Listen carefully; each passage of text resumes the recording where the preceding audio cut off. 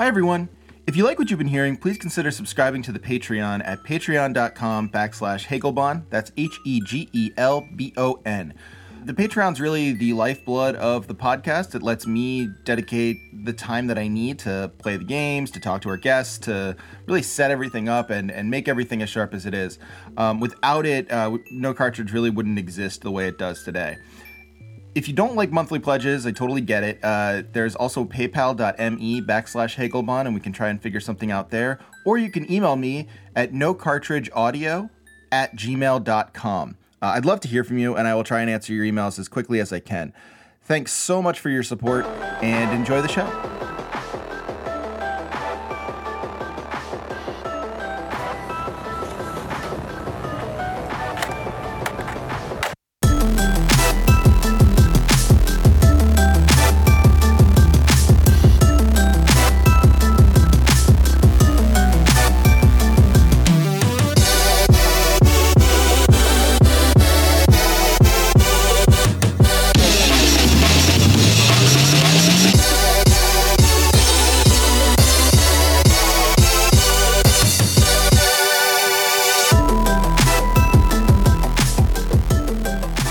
No Cartridge Audio. This is actually, I guess, Four Colors Red Audio, the very first of its kind.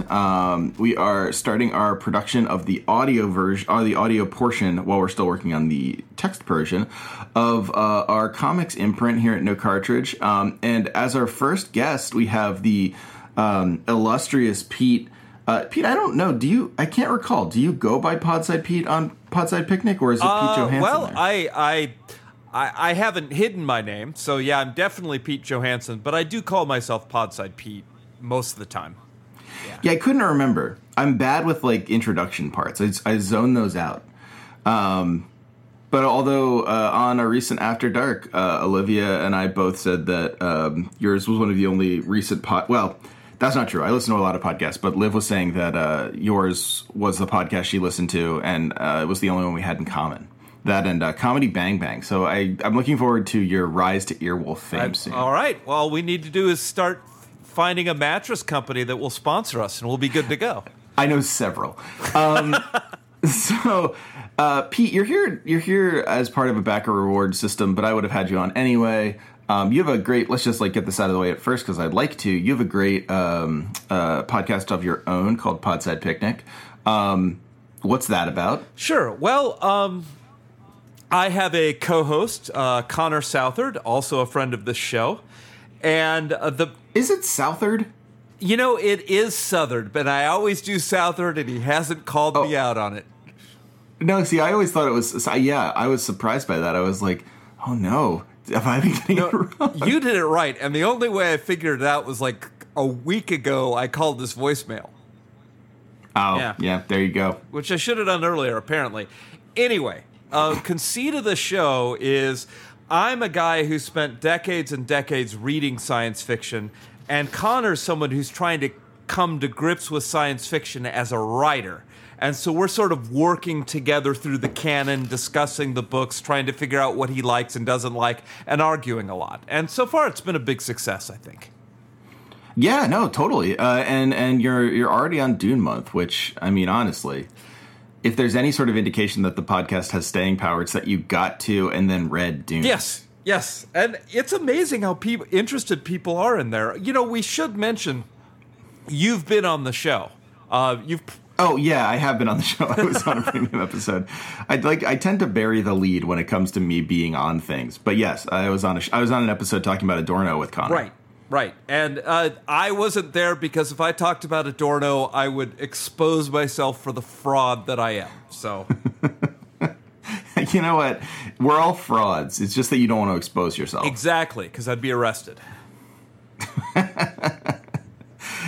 But yeah, no, it's going very well, I think, and it really, you're keying into some of the texts that I think are some of my favorite in sci-fi now, and it started off with a little bit more obscure, although I think you started with a Le Guin or a Butler.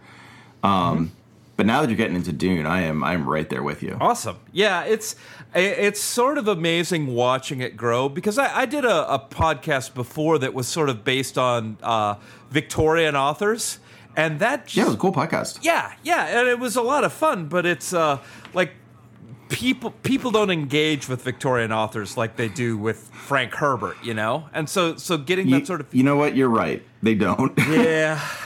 Well, I mean, you know, Unfortunately. you do a games podcast, you totally get it. Yeah, I mean, well, I did stuff that people didn't engage with before a games podcast, so I totally get Yeah. But yeah, no, it's good stuff. People should listen to it, and we're proud friends of Podside Nation here at No Cartridge. Well, But today we're actually go ahead. really quickly, do you know what claim we have frequently made on the air about you? Oh, that in fact the podcast would not exist were it not for me. Correct. We were introduced by you, and honestly, we wouldn't have ever become friends, so the podcast wouldn't have happened. So thank you, Connor. I'll see. Oh, yeah, you're welcome. It's us and Street Fight that you've started so far. Well, I didn't start Street Fight. I just started Street Fight on their road to riches. There you go. Just kidding. Brian and Brett are the humblest of souls. No, I'm very proud of both, and in fact, I was able to tell that story live at a Street Fight thing. Brian had me up and was like talked about how I convinced him not to go to grad school. One of my proudest moments. He saved a fellow traveler. But today we're talking about, well, I guess it's sci-fi in a sense. It's that bridge, right, between sci-fi and fantasy, which is why they get all the money. We're going to be talking about comic books. And specifically, we're going to be talking about adaptations of comic books. Now, this is fascinating, what you told me to do, and I'm going to tell everyone else to do this too. Google, just for the sake of this episode, and you can click through while we talk, television series based on comics. And you'll find a Wikipedia article, and then you'll find like a number of, basically a number of pages where like they're talking about all the listings. It's like a version of that list of famous ducks joke that you can look up the Wikipedia for the list of famous ducks, which is a great Wikipedia. But it's for these things that actually existed. And Pete, you were saying that they tell you a story, and I find your explanation very compelling. So I'm going to have you give it again. Okay, great. Well, let's see. I will click on Marvel. So okay, great. When you click on the Marvel set of comics that have turned into television shows, the first thing you see is a series of, well, I was there for them, so I can say this, crappy live action TV shows from the 70s. Now, come on, the Incredible Hulk had that walking away moment. Yeah, you wouldn't like me when I'm angry. Yeah, well, I mean, I loved them as a kid. And they had Lou Ferrigno, and how awesome was that? But the point was, like, there was no, like, they literally had to use two guys and, like, stop the film and put the other guy there and paint him green. There was no good special effects, basically. And so, like, all of these were, like, the most human heroes you can find, and most of what you watch is them in human moments. So, like, all the Spider-Man television shows were basically about Peter Parker, with maybe, like, a quick scene of somebody climbing a wall where you can clearly see the strings attached. I mean, that's what the comics were about, too.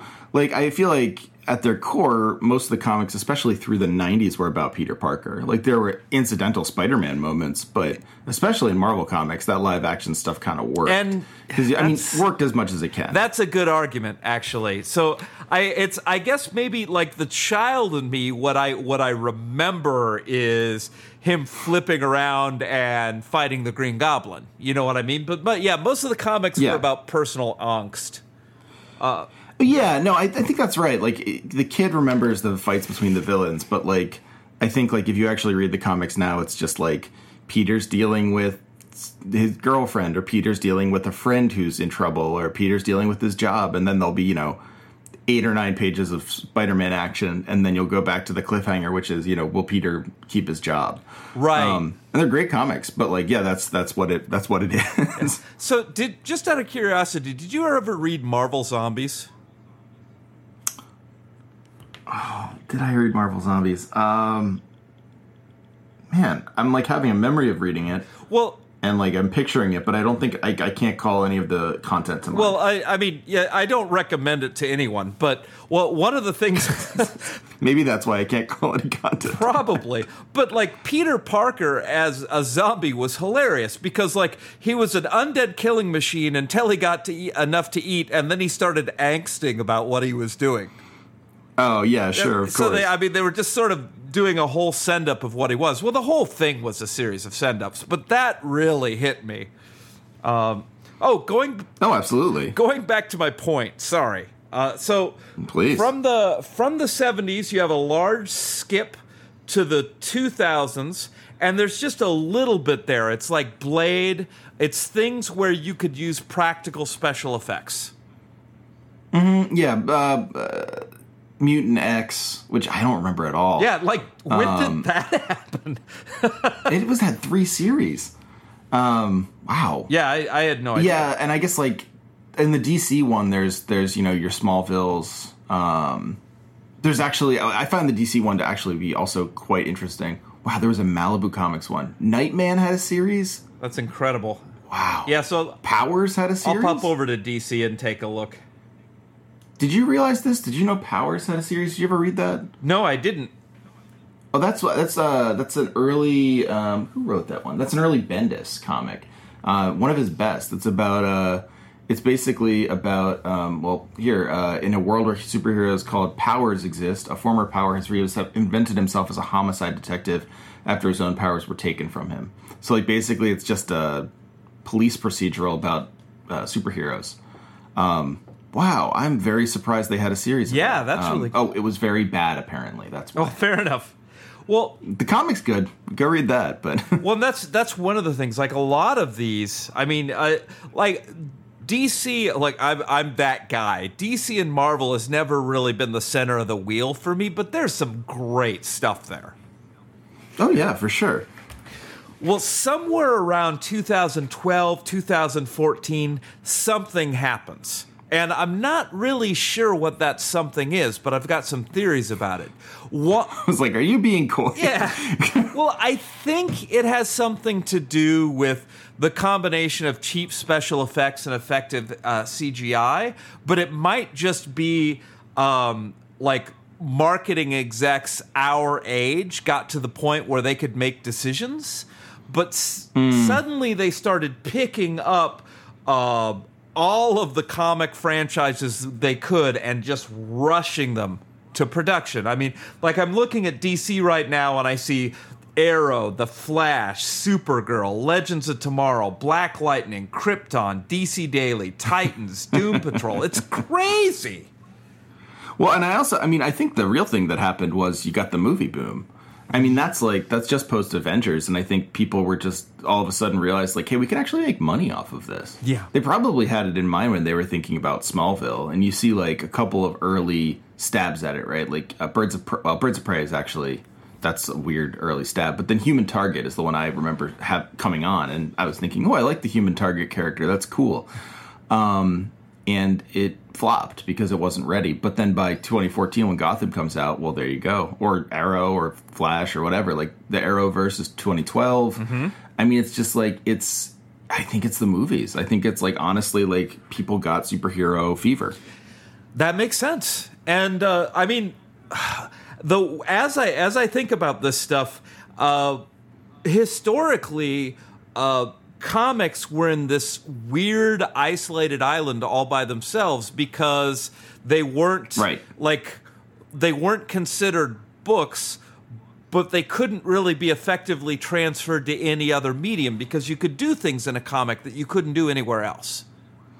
Yeah, I remember when I was growing up, like you could read the back pages of like a Marvel comic, and it would be like I was probably reading comics that had this in like the mid to late 90s, and like they would have little blurbs in the back that would be like, you know, update on the Spider-Man movie or update on this, and like things would be in production, but they'd be like these sort of like veiled hidden ideas or whatever, and whenever it actually happened, like it would be a flop, like the Punisher movie or the Captain America movie. They didn't work. Yeah. but you'd get these things. I remember when the Spider-Man movie, the first Sam Raimi one came out, like I was like midnight showing. I was like super amped about that. I bought like pre-ordered tickets. I think before that was like, well, I guess it was post-Matrix, so it wasn't. But like, like I was really into it and in part because like that was finally they were coming through on that promise that they'd made of like, there's going to be a movie someday. There's going to be a movie someday. It felt like finally someone made like the super console that I'd been hoping for when I was a kid. Yeah, and I always have this mixed thing. Like, do you remember when you were younger and you were like the first person to see a song on MTV or hear it on the radio or something, and then everybody else caught up to you? Yes, I was definitely I was really into punk and hardcore. Okay. And so like I was kind of like a scene kid in that way where like I would constantly be searching up bands no one had heard of, and the fewer people that had heard the band, the better for me. Like I would be happier about that. Yeah. It took a long time to break that, but yeah, I felt very, very protective of my interests. Well, I was super glue in my hair industrial, so I know what you're talking about. Skinny puppy, that sort of thing. So I can't believe it. That's amazing to think about. What, be with super glue?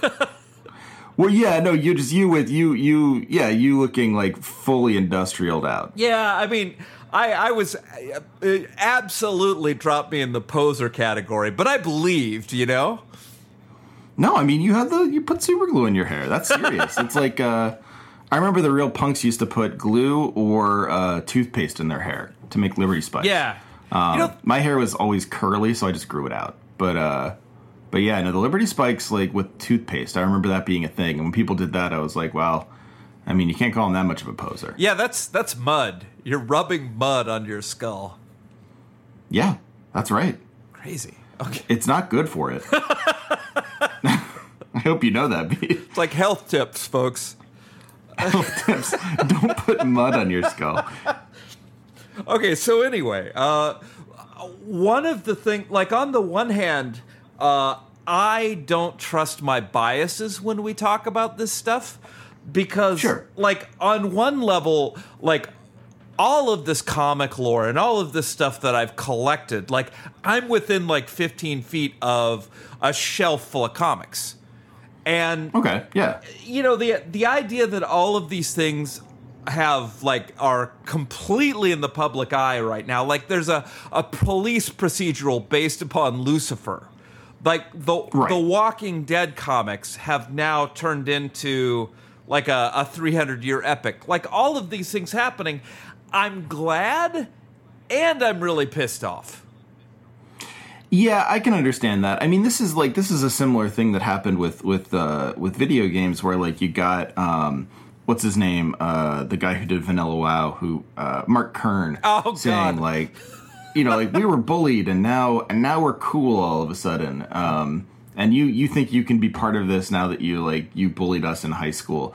And I made fun of him and I believe he was right to be made fun of. But please continue. Of course. But like it is also a ridiculous thing to say. Like it's absurd to be like, hey, look, like this thing's popular now and people like it. You can't just get mad at them for that. It happens in sports, too. Like, people get mad at bandwagon fans. Like, if you start liking a team, probably you start liking them because they're doing good at that time. It's not going to help if someone yells at you and asks, like, if you started liking the Golden Knights, Pete. That is a great analogy right there, man. Because, like, they've been around, 2 years? And I know people with, like, tattoos of the Golden Knights. Yeah. Yeah, and, like, you'd probably find people who got, like, super angry with them, with people who got those tattoos, because they're like, well, you never liked hockey before. Like, you weren't there for, like, you don't know anything about real hockey. And on a certain level, yes. Like, yeah. Golden Knights fans are, in a lot of ways, like, very new to the whole scene. In another way, like, who cares? Like, why? It's just all hockey. Like, just let them enjoy the game. You enjoy it. Like, just, let it go. Well, God forbid people get excited about an exciting team, right? Right. And I think, like, ultimately the secret is people just want you to have to suffer like they have. Like, the suffering is part of the buy-in. So, like, if some kid is born now and they have or some kid comes of age now and they have 60 Marvel movies to watch, when I had, a VHS of the bad movies that I just like didn't want to watch but kind of did because I had to. Sure. Like that feels wrong. It feels like, well, you didn't suffer for this. Like, you didn't have to deal with all this garbage before you got your good stuff. But then again, I mean, like, why should that matter? Yeah. Well, and I mean, I think it's okay to have those feelings, like so many feelings that are questionable, because it has to be okay. Like, we have those feelings. It's what you do at that point. Like, people who are enjoying, like, I don't know, Jessica Jones on Netflix, that's awesome. I mean, like, think of the exposure, and maybe that makes money go into some writer's pocket. Even better. Yeah. I mean, yeah, maybe. Not hugely likely, granted, but, like, you can dream. You can dream. That's true. Yeah, so But no, I mean, you're right. Like, there's benefits to it, right? Like, there are things that, and I mean, more likely than not, that you're just saying, like, okay, maybe a writer doesn't get paid, but some kid is gonna, like, get into comics because of this, and then, like, it will be cool for them. It's the same thing about getting mad because, like, girls are reading comics. It's like, right. It's fine. Like, let them read comics and let them enjoy it. Like, I don't know. There's a lot that goes wrong when people try to legislate fandom. And I think, I'm guilty of it too, and I try not to be. And I think I'm guilty of it, especially with these movies, because it's like, man, I don't care what you see in these movies. I remember Thanos not being a cool villain. Right. That's what I remember. He's a dork. He's got a chin no full one of liked thumbs. him. It's disgusting. Yeah, who cares? And now he's real cool. Yeah. But that's how it goes. Like, that's the progression of time. So, having disclosed my biases and explored them with you, can I talk to you? I'm glad you did. Can I talk to you about what I'm scared about? Yeah, sure. Okay, so let me think of a good example. Have you ever read King City? No. Shit. Okay, let me think of another good example then. Sorry. Oh, no, that's fine. That's fine. I'm usually good for these things, but that was one I just did not know. Oh, shoot. Prometheus. Yes, I've read Prometheus. So, imagine that as Prometheus was being written, Alan Moore knew for certain there was a very good chance it would be picked up by Netflix as a primetime show. Okay. Do you think he might have made different decisions about the way the story went? Well, okay, maybe Alan Moore's a bad example. He probably. I think the question with him would be, would he intentionally tank the series so that it could not? Okay. I think that's probably more. But I understand what you're saying, and like, I have this inkling that this is already happening, where like people are basically like writing or being asked to write stories with movies and TV in mind. Yes. Right? Like, the idea is, okay, yeah, you will write this arc, and it's going to be about this thing that we think is going to be viable for a movie down the line.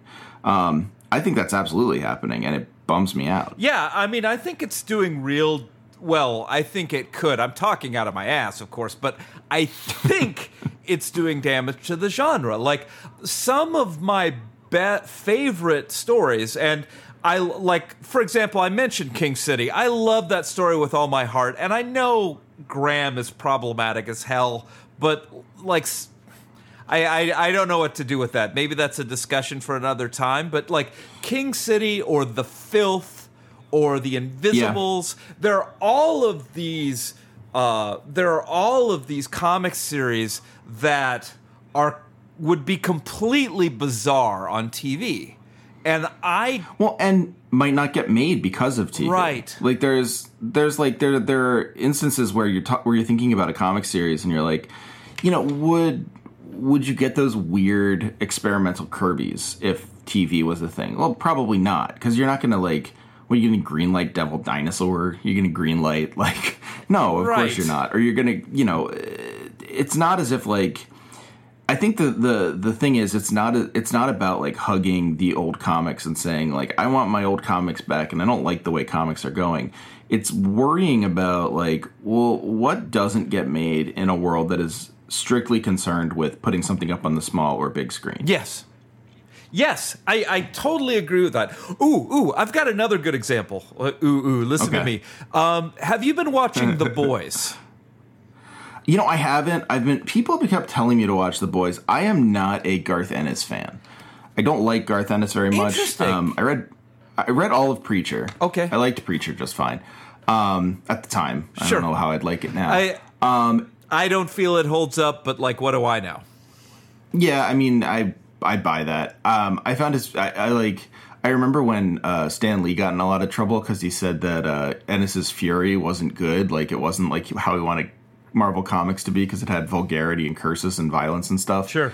And I read it and I was like, yeah, I have to agree with Stan Lee. Like, and it's not even about like the vulgarity. Like, I love Deadwood and like, you know, I love The Wire. I listen to all sorts of incredibly vulgar and in poor taste music through my childhood and teen years. It's not as if like one of my favorite movies, maybe my favorite comedy of all time is Blazing Saddles. Like, I don't care about language. Sure. But that book was just totally inelegant. And that's kind of how I started thinking about Ennis. I have read bits of his Punisher that I've liked. But I don't know, most of Ennis just totally doesn't do it for me. So I was worried about The Boys, but people really seem to like it. And one of the things, like they put a lot of effort into it, clearly. But one of the things I noticed, like if you're reading the comic while you're watching the show, and God help us all, I have done this. Pete, love yourself. Don't do this to yourself. But it's very clear that there are people from the studio in the room making decisions. It's like, this is too rapey, we need a cut scene. That kind of thing. Okay. And like, that's not necessarily like do I want to see a bunch of Garth Ennis rapiness? Well, no, not personally. But the fact is, the choices are being made are different ones, and the reason they're different is, because the capital is talking. Yeah, not because like I see what you're saying. Like, it's not a matter of like making a choice based on like a moral or ethical position. Like, if you were making the choice and saying like, I really don't want to depict this. I don't think it's worth depicting on the screen. I think it adds nothing. I think it was frivolous. All that, like, I mean, that's defensible. That's adaptation. That's like, you know, one of the reasons that I think this is resonating more with people is because it takes out some of that stuff. And like, if you're arguing that from an aesthetic point of view, or even like a cultural point of view, any kind of point of view, that isn't just, well, this won't put butts in the seats. Like, that seems very, very. Well, I'll put it another way, like, that can be flipped very, very easily. Yeah. In a way of saying, like, okay, yeah, we're going to take that out, and we're also going to, like, we're going to do, I'm trying to think of a good adaptation, the version of this. Oh, you know, like, we'll do an adaptation of Bone. Ooh. But all of... Sorry. Which I would love. I would watch the crap out of that. I would very much like that. But, you know, any of the people smoking, like, pipes in the village, we have to take that out because tobacco is not good. Like, little things like that. Yes. And maybe the cigar the dragon smoking, like, you know, maybe that wouldn't affect things. But then you start getting further in and you're like, well, you know, we're gonna reboot Heroes for Hire on TV, but we're gonna take out the racial politics. Or, like, you know, there's stuff that's like, that's very, or like if they did Jessica Jones without any of the race stuff. Oh, like yeah. that, you could see that happening. They didn't, but like, maybe if they made it now, they would. And so, like, it's not so much the stuff they take out of The Boys. Like, I think that's good not to have rapey stuff on TV. Oh, sure. But it's also for not a good reason. Like, it's not the reason of, yeah, because you shouldn't have it. It's just the reason of, well, what's the Q score on this? What are people going to think? Right. Well, another example of something in The Boys, in the comics, well, can I do a spoiler? God, I don't know. Yeah, no, spoiler alert. People have been asking me this a lot, and not that you're bad for asking me this. It is okay, but the I will say my policy on spoilers is you can always spoil me on something. I don't mind. And then I'll just say there's like a brief spoiler, so skip ahead like 2 minutes or whatever. Okay.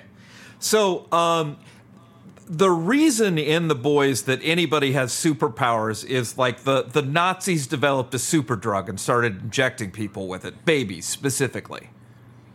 Okay. And so in the comics, the Boys, sort of this Black Ops bag squad, get a hold of this substance and start shooting it themselves to give them a certain level of parity with these evil heroes to take them out. Okay, got it. Makes sense. In the show, at least in the first season, they don't take it at all. So, like, they're basically trying to outsmart the heroes, and they aren't. Well, you know, they aren't interacting with the drug in any way except, hey, we could use this to expose them. The public will hate that they're drug addicts.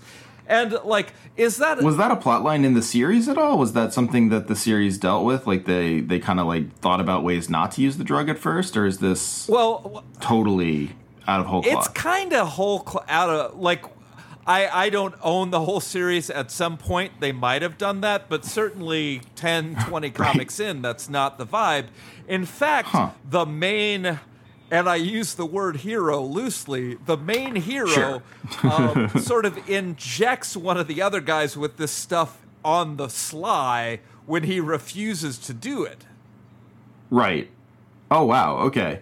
So it really is a very much a... that's interesting. So like that is like something that's taken out plausibly because they don't want to deal with issues around drug use. Yeah, like, are we going to have a accused bunch of glorifying it, or like, are we going to have a bunch of heroes who are junkies? How's that going to look? Yeah, right. That's really, it's funny. I can't decide whether I think that's like more of a problem for adaptation or whether it's more of a problem to say something like, well, do we want a bunch of heroes who are junkies is one thing, but is it worse even? And maybe it's not, but like maybe it is worse even to say like, yeah, we're gonna have to deal with a lot of stuff from the FCC if we show them taking drugs, and it's gonna force like a higher rating, and we're not gonna be able to market it in the way we want. So we got to take that out. It's like it's a weird thing. I mean, because TV is so well. I guess not in the Wild West of Amazon or Netflix, so it's a little strange that they pushed that there. But I mean, TV is so regimented. Like, it's so, like, carefully pushed through a system of money and patronage and making sure that, like, the producers are getting a say. Like, that's just always been the way it's been. And I think, like, when it's just goofy stuff like Lois and Clark, that's one thing. Right. When it's stuff that's trying to do, like, serious work, that's kind of another. Yeah, no, I absolutely agree with that. And, well... And like when we're talking about this stuff, we're talking sort of about two sets of properties. And property one is Disney, and property two is everybody else. Right.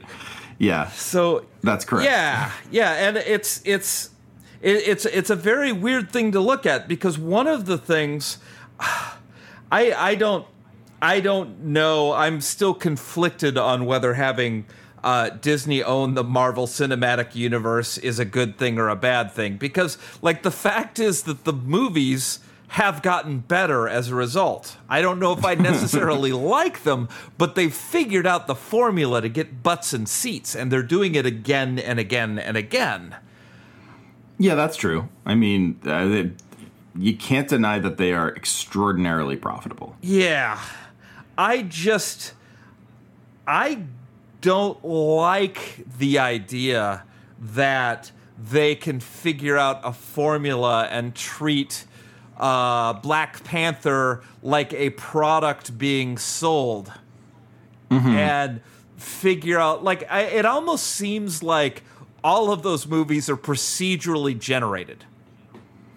Okay. Like, yeah, I can see that. Yeah, I mean, it's like they figured out, well, we need these many moments of vulnerability. We need this many times where the guy breaks bad. We've got to have humor at this point, this point, this point, and we're going to have all 40 people each write 20-minute blocks or whatever it is they do. But it feels so bloodless, like there's no risk. Like Avatar, don't get me wrong, Avatar sucked ass. But it sucked ass in a way where one creative guy went for it and lost. And I don't feel like that's what's happening in the Marvel Cinematic Universe. Yeah, I think you're right. Like, I think the one thing that about the Marvel Cinematic Universe, too, is it peppers in enough where, like, there's... It's, again, like, I'm trying to unpack, like, this thought about, like, you know, basically doing... progressive things for the sake of making more money. Yeah. Like, I mean, that's not a new thing to unpack. This is something that people have been thinking about a long time. But, like, there's this way that, you know, I'm trying to think of a good example. Like, what you were talking about with The Boys, like, that's not a bad result, the way that The Boys is changed. In the way that, you know, like, that T'Challa is, like, a big member of the Marvel Cinematic Universe, probably bigger than he ever has been in the Marvel actual universe. Yeah. That's not a bad thing. The fact that there is like actually sort of like serious attention being paid to some of like the cultures and ethnicities of the heroes themselves, not a bad thing. The fact that, you know, like Miles Morales made it in, or that, you know, there are more women represented in Marvel movies, again, like all very good.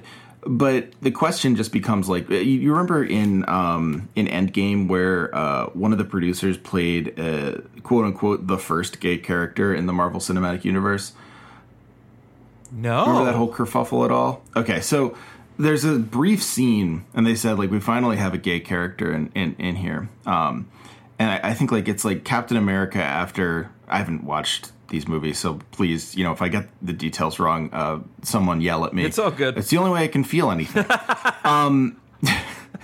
But basically, Captain America's running a support group for people whose like friends or family got disappeared. And this guy is talking about his partner disappearing, and it's another man, and like they're a gay couple. I forget if they're married or not, but they're partners, and clearly sort of like long-term partners. It's like a really, really huge loss. And it was seen as like this big deal, and then people were like, "Well, I don't know if it's that big a deal. Like it was just like some random guy." Yeah. We don't, you know, there's no indication that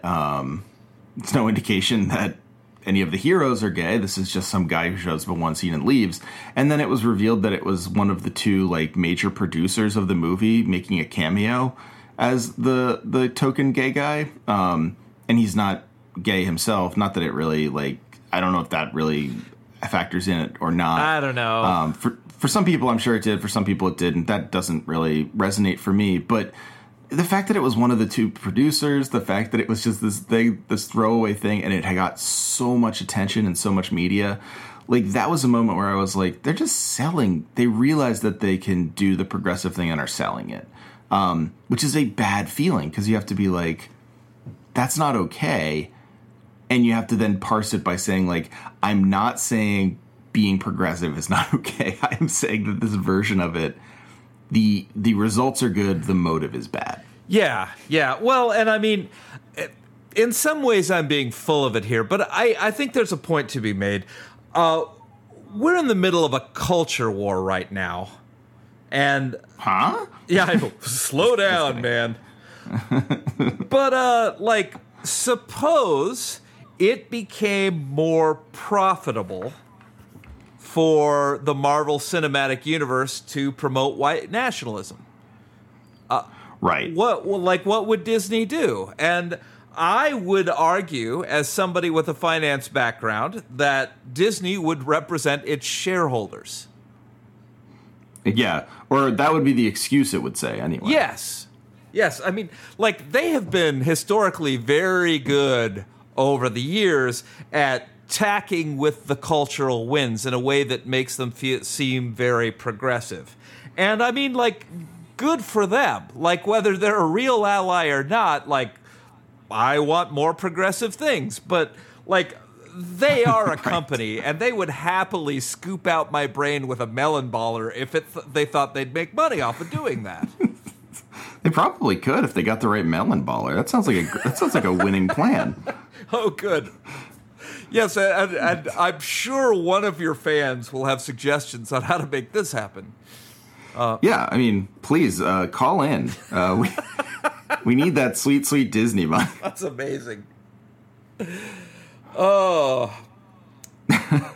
But no, you're right. Like I think the problem is, like, I was actually talking with someone today, and they were saying that, they were talking to someone at a Disney park, and turned out that, like, the person at the Disney park made no money, and they learned a little bit later, and this is just like a normal person, like a person I know, like another parent from the pool. Mm-hmm. So it's not like I was on Twitter talking to a fellow leftist, although they might be left, I don't know. But it's not like, I was like talking to Avatar of Mao or something like that. Right. But she was saying that the granddaughter of not Walt Disney, but his brother, who I guess helped run the business end of things, mm-hmm. Tim Disney or something along those lines. I don't know why Greg that's Disney. so funny. Yeah, no, just there's so many names that are good. There's Leopold Disney. Yeah, it's great. But she rather, the granddaughter did, and grandniece of Walt Disney, like, went undercover as an employee, because of course no one would know what she looks like. I don't know what she looks like. Sure. And she doesn't have any power in the company anymore, but she makes her money off of it. She's an heiress. Makes in as many scare quotes as you could possibly imagine. But she sent a letter to Bob Iger, or whoever happened to be the CEO at the time, saying, like, hey, like, this is not what my, great uncle wanted. He would be disgusted by the way that you are treating these people. And we both agreed, like, yeah, no, it's fine. Like, I think it would be okay if the Disney people struck, which is funny. I think, like, Disney World being the only place you could probably get a lot of white, middle-aged suburban people to agree with you that, like, striking would be okay. Like, yeah. If they struck, it might be the happiest place on earth again. Like, oh, wow, okay. I do know somebody from oh my God, it must have been very early 90s, who got fired from one of the Disney properties for not smiling. Yeah, like that'll happen. It's a requirement of the job. That terrifies me. So yeah, I mean, like, somebody should organize those people. Yeah, apparently there's, like, that's something that people have been talking about. Like, apparently that's in the news, and it might happen. They might strike. So, that'll be interesting to watch. But, like, what I find interesting about the letter coming from that woman is this has also been something that Disney has been so good at, which is this idea of Walt Disney's legacy and what he wanted, right? Like, there's a lot of stuff. There's a lot of anti-union stuff with Walt Disney that is explained one way or the other. There's, like, a lot of, like, it's fraught in a number of ways. But I think what comes through with Walt Disney is this image of someone who wanted, and especially now after people have been writing these books, this image of someone who wanted, like, a park where people could go and, like, commune with their families and really give into imagination, have a break from the world. It was supposed to be far away from, like, civilization. There were supposed to be cabins and stuff. And I don't know how true that is, but, like, it is something that is so I don't know, embedded in the world that it's like, his granddaughter or his grandniece can write that letter and it can energize people because they're like, yeah, that's what Walt Disney wanted. That's what Walt Disney wanted. When really maybe, like, I think probably Walt Disney just wanted a lot of money after a while. Like, he really wanted his company to be very successful. And certainly after he made all that money, I'm pretty sure he just wanted to keep making that money. Yeah, well, and follow-up question, who cares what Walt Disney wanted? Like, he's very dead. Yes, that is also true. Like, it's not, maybe he is spinning in his grave about what's going on at Disney. It's certainly plausible that, like, customers are not going to like it, but I guarantee you the CEO of Disney does not shed a tear over whether or not they're representing Walt Disney's interests. Well, and if he is spinning, they should just hook his body up to a generator. I mean, who cares? Yeah, no, you're right. I think, like, but, like, that sort of speaks to this whole thing where, like, you can you can go back and memorialize historical figures to then justify or sort of like mobilize very, very toothless critique of what's going on in the current moment. So like, I think if you were to argue something about like like a Marvel comic or something and be like, yeah, like the thing I hate about the movies is that they don't take seriously Tony Stark's alcoholism or something. I don't know. Maybe they do. I've not watched an Iron Man past one. But they don't take seriously his alcoholism, or like, you know, what I don't like about the Luke Cage show is, I actually didn't watch the Luke Cage show, so I don't know. What I don't like about Jessica Jones is it is too glib about the ramifications of, you know, the ability to take over people's minds. I don't think it is, but say someone said that, and you know, like people aren't getting it. Like you need more detail, and someone would probably come to you and say like, well, Stan Lee wanted people to have like fun and think about their imaginations and you know, really live their dreams and discover new things. So like maybe you should be okay with lowering the emotional bar to entry here. Like that kind of justification of like, yeah, the person who made this thing really cares about it in this way that you just kind of stepped all over. I think that's used a lot in like imagination-based industries to just completely keep the machine trucking along. Yeah, I think that's a really excellent point. You have talked a lot in your show about commodities. Yeah. And I mean, both intentionally and unintentionally, I'm afraid. Yes. But yes. Well, artistic commodities, which I don't even know if that's a thing, but for the sake of argument. Sure. No, 100% it is. Absolutely. One of the things that makes them unique is that you can sort of imbue them with the spirit of the creator in people's eyes. I mean, and I don't mean Jesus Christ. I mean, you know, like not the capital C creator. Right. Like I mean, like Stan Lee in this case. And I think it's a really interesting concept. And I wonder how long the good folks at Disney have been thinking about that very fact. Apparently a very long time, because this very bizarre line of reasoning you're talking about is something that I've encountered again and again, and I don't pay a lot of attention to Disney. Yeah, no, exactly. Like it's interesting. Like I think so art commodities are super fascinating to me because like you basically have to value them one of two ways. You can't just value them monetarily, although that's always in the background. You can value them as a monetary object, of course, and in that case, you are valuing it based off of scarcity, usually, or desirability as a piece of history. So, of course, you'd have a reason to valorize, you know, the creators. If you had, you know, Captain America 1, Lee and Kirby, you'd say like, okay, I really want there to become a story about how this is like a super important object and part of our history as Americans and stuff, because then people are going to pay more for it. But then there's also like cultural value, which is like, you know, someone gave me a what is it? It's Captain America 111. It's one of the Steranko covers because they had like 8 lying around. It was a collector who I knew as like a friend of a friend, and like I was like, oh wow, a Steranko cover, and he was like, I got like 8 of them if you want it, which was cool. Yeah, and I have it in my office. It's fun, but like the thing I could hope for is like, well, maybe pop art's gonna hit a kind of fever pitch, and people are going to re-recognize Steranko, and then all of a sudden I'm going to have something that's not just worth putting in my home, but worth framing as an example of what my discerning taste is, and how much I can like lean on my leisure and ability to, you know, figure out what is good art, and that's cultural capital. Like basically those are the two uses. You could invest in it and sell it later, or you can use it as a way to show your bona fides. In both instances, I think you're totally right. Like both instances, it's about like cashing in on the history of a thing. Yeah. Wow. What you know, and I just sort of did this to myself. I've sort of built a new podcast studio in my home because like I build shit. And nice. One of the things I did was I wanted to go out and find like a really cool desk. And yeah, of course. So my wife and I, we started antiquing, which is not something I recommend to the general public, but we found this old beat-up roll-top desk that we've been restoring.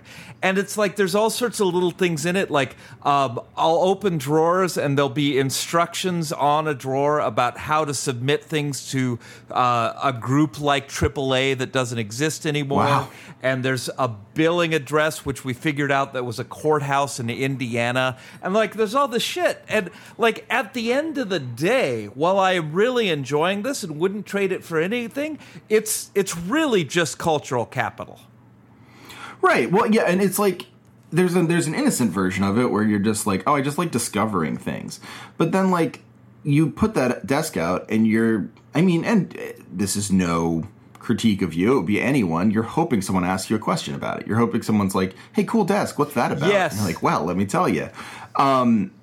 It's not, and like, ultimately the use value of the desk doesn't change, but the value comes into it because you're like, well, this is actually a piece of history. Like, this has like all sorts of old stuff in it. And it's weird to start thinking about. It's weird. I think like ultimately the thing we're struggling with here, and struggling with is a good thing in this case because we're working through it productively.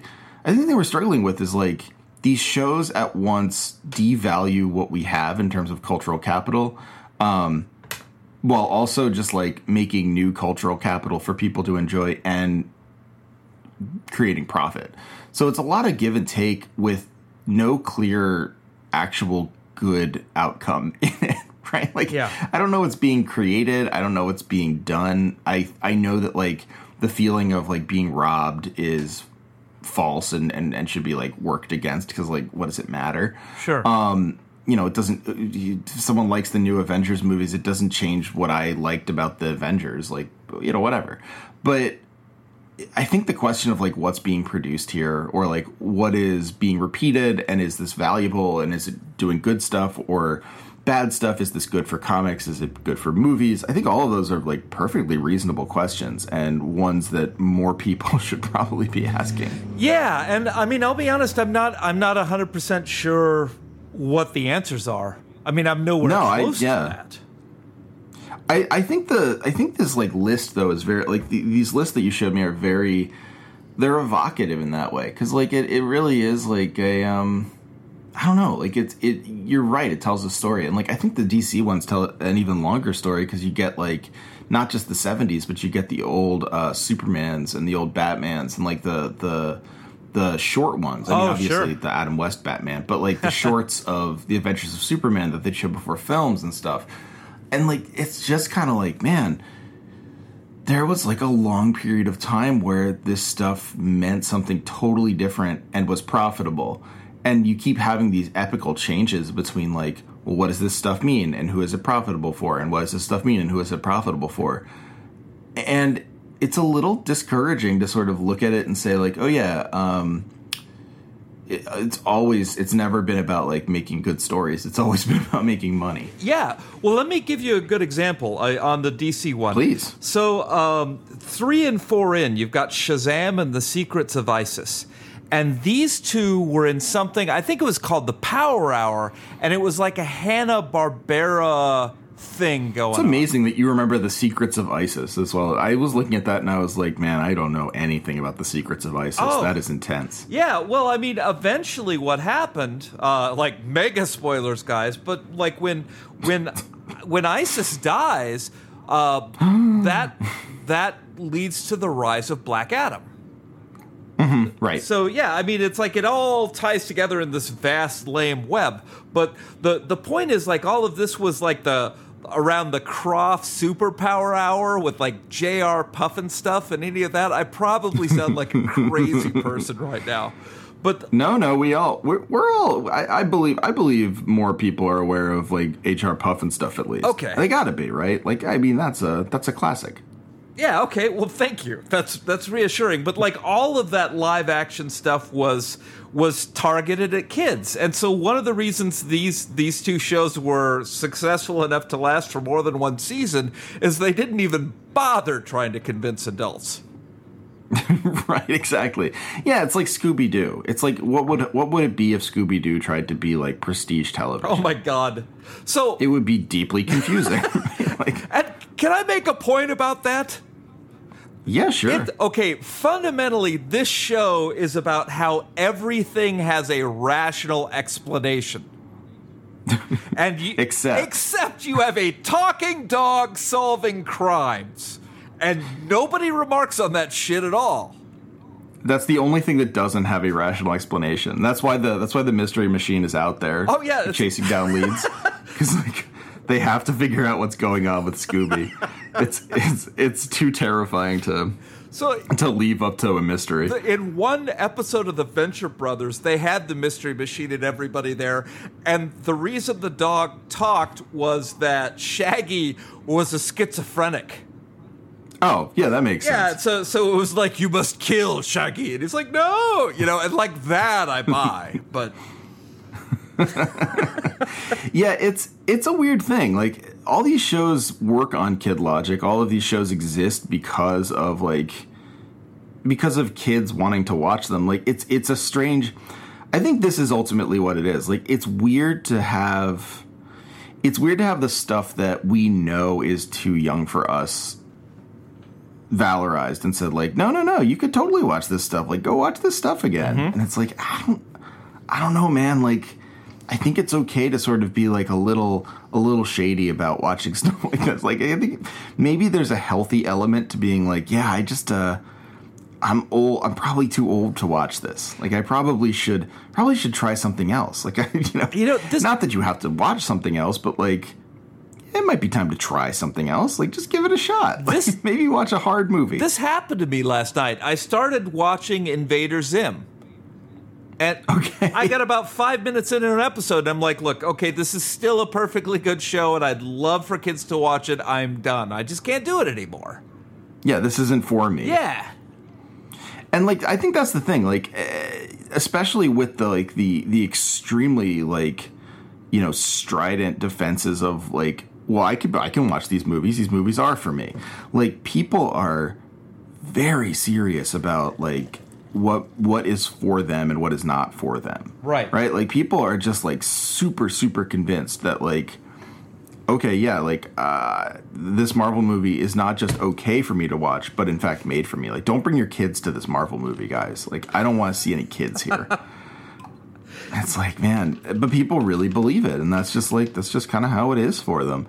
And that is very strange to me. And I think, like, the fact that studios have seen this and are like, oh, we can profit off of these idiots is troubling to say the least. Oh, yeah. Well, and I mean, we always police each other. I mean, I don't know whether that's as a species or as a culture or what, but I mean, anytime you see somebody in a situation that is not the expected, we immediately go into this very creepy mode in interacting with people. Like, next time you're in an elevator, turn your back to the door and stare at people and see how they react.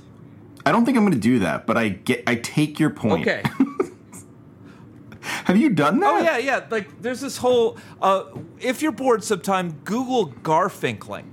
And there's a whole list of things you can do like that where there's a set of unspoken rules where if you violate them, people react like you shit on their dog. Like, they get really creeped out about it.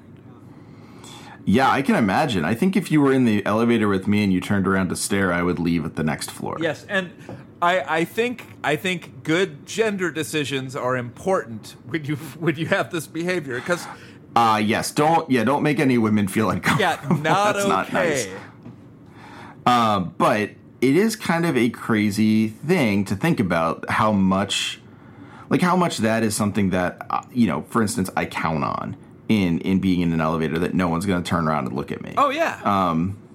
And it's not like I'm doing anything that I need to not be looked at, but like I don't want people to look at me in the elevator. I don't want to explain why. Like I don't have an explanation, and I will not be furnishing one. Oh yeah. But I would hate for them to do it. Most of these unspoken rules have a value. I mean, I'm not trying to imply they're bad. I'm just saying that we don't examine them at all.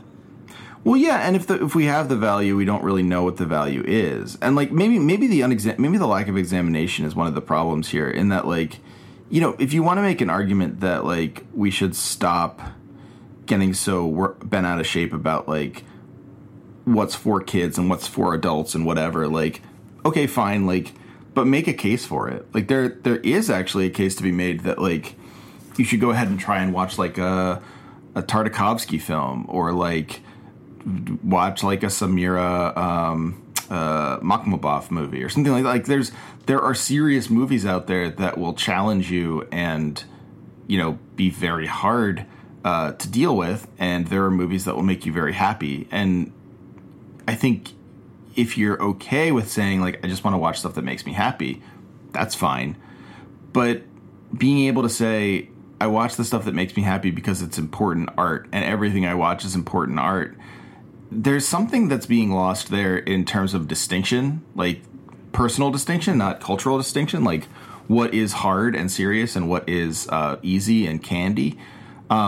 Just seems like something that you should care about. And you know, like this sort of conversation, and I pretty much only have it with two people right now, and that's you and Connor. Well, that makes sense. Yeah, well, and you're in good company there, I think. Of course. Pretty impressed with both. Connor's. Well, thank you. Connor's a good source. Oh, yeah.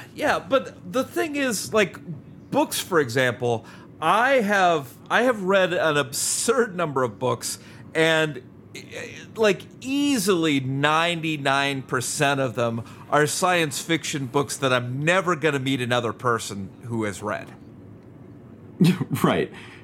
Yeah, and I think that's okay. Like, I think it's okay to read, like, science fiction books that only, like, 3 people have read. Sure. I think it's, like, in fact, maybe even, like, a net good to keep those books in, like, circulation and out there for people to read and think about. But, like, I think it's okay. Like, I remember I listened to the audiobook of the first Parker book, the Richard Stark classic serial series. And, like, yeah, Parker inspired a lot of really good stuff. It's a super important book.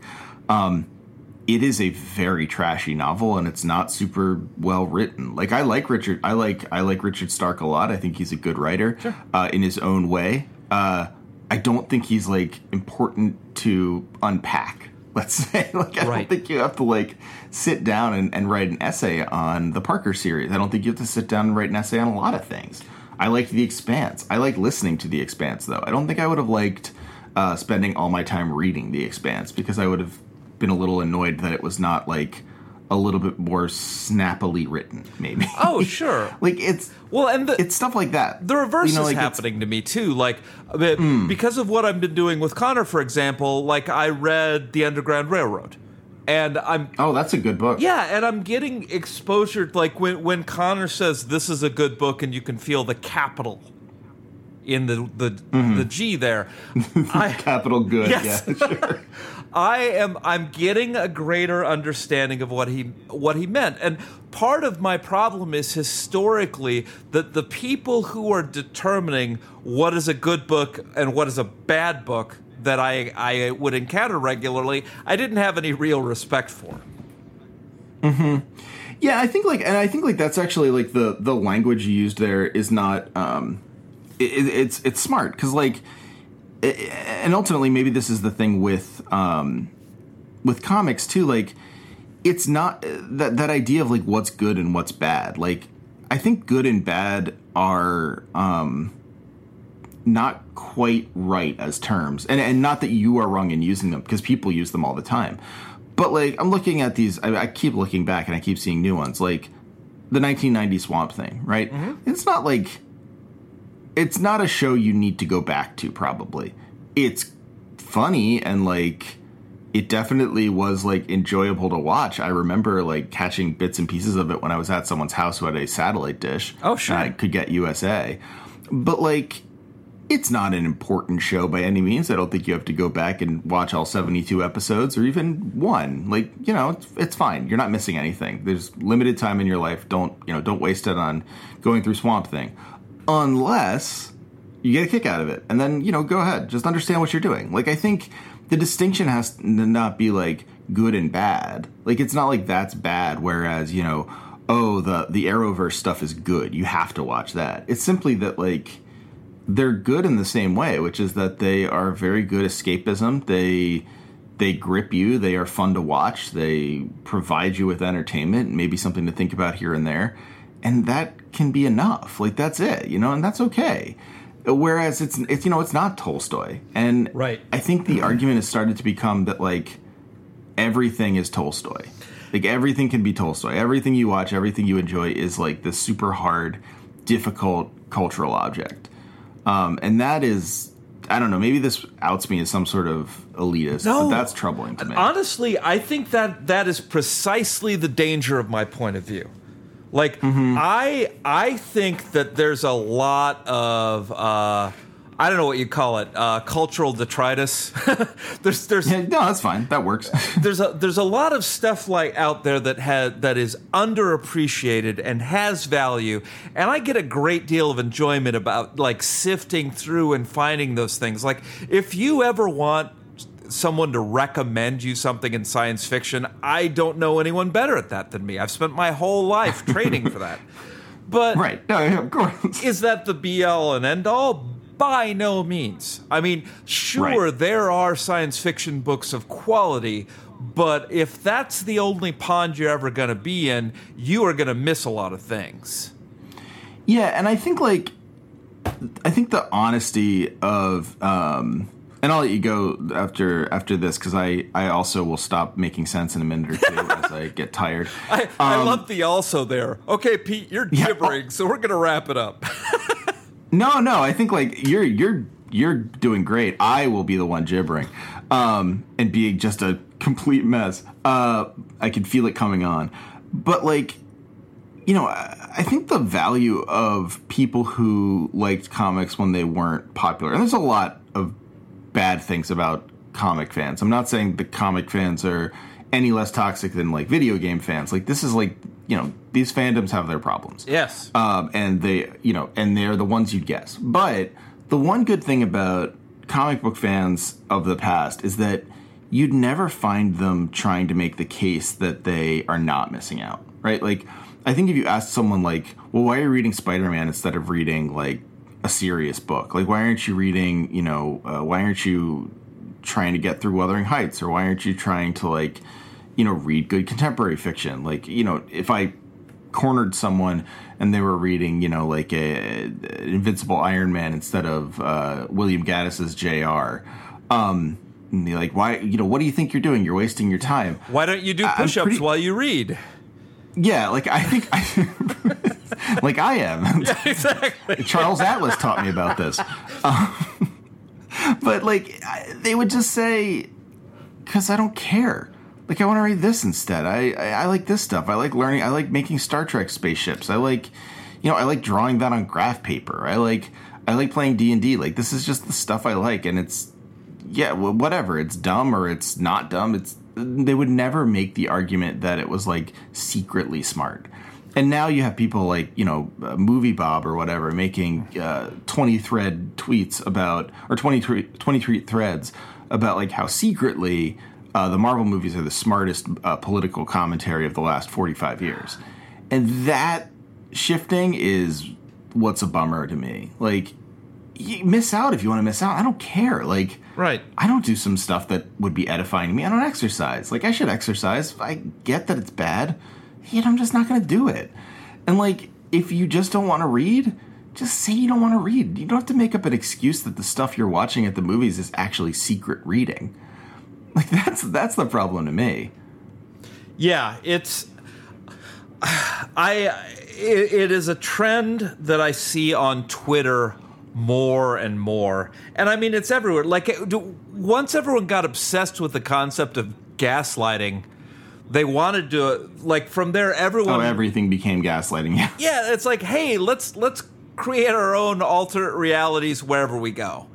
And so, Right, so there's always someone pushing the idea that whatever thing that is considered standard is in fact the opposite of that. And like in every single take. And like honestly, I try and identify those people as quickly as possible and mute them. Like I haven't seen Movie Bob in a year, and it has been great, man.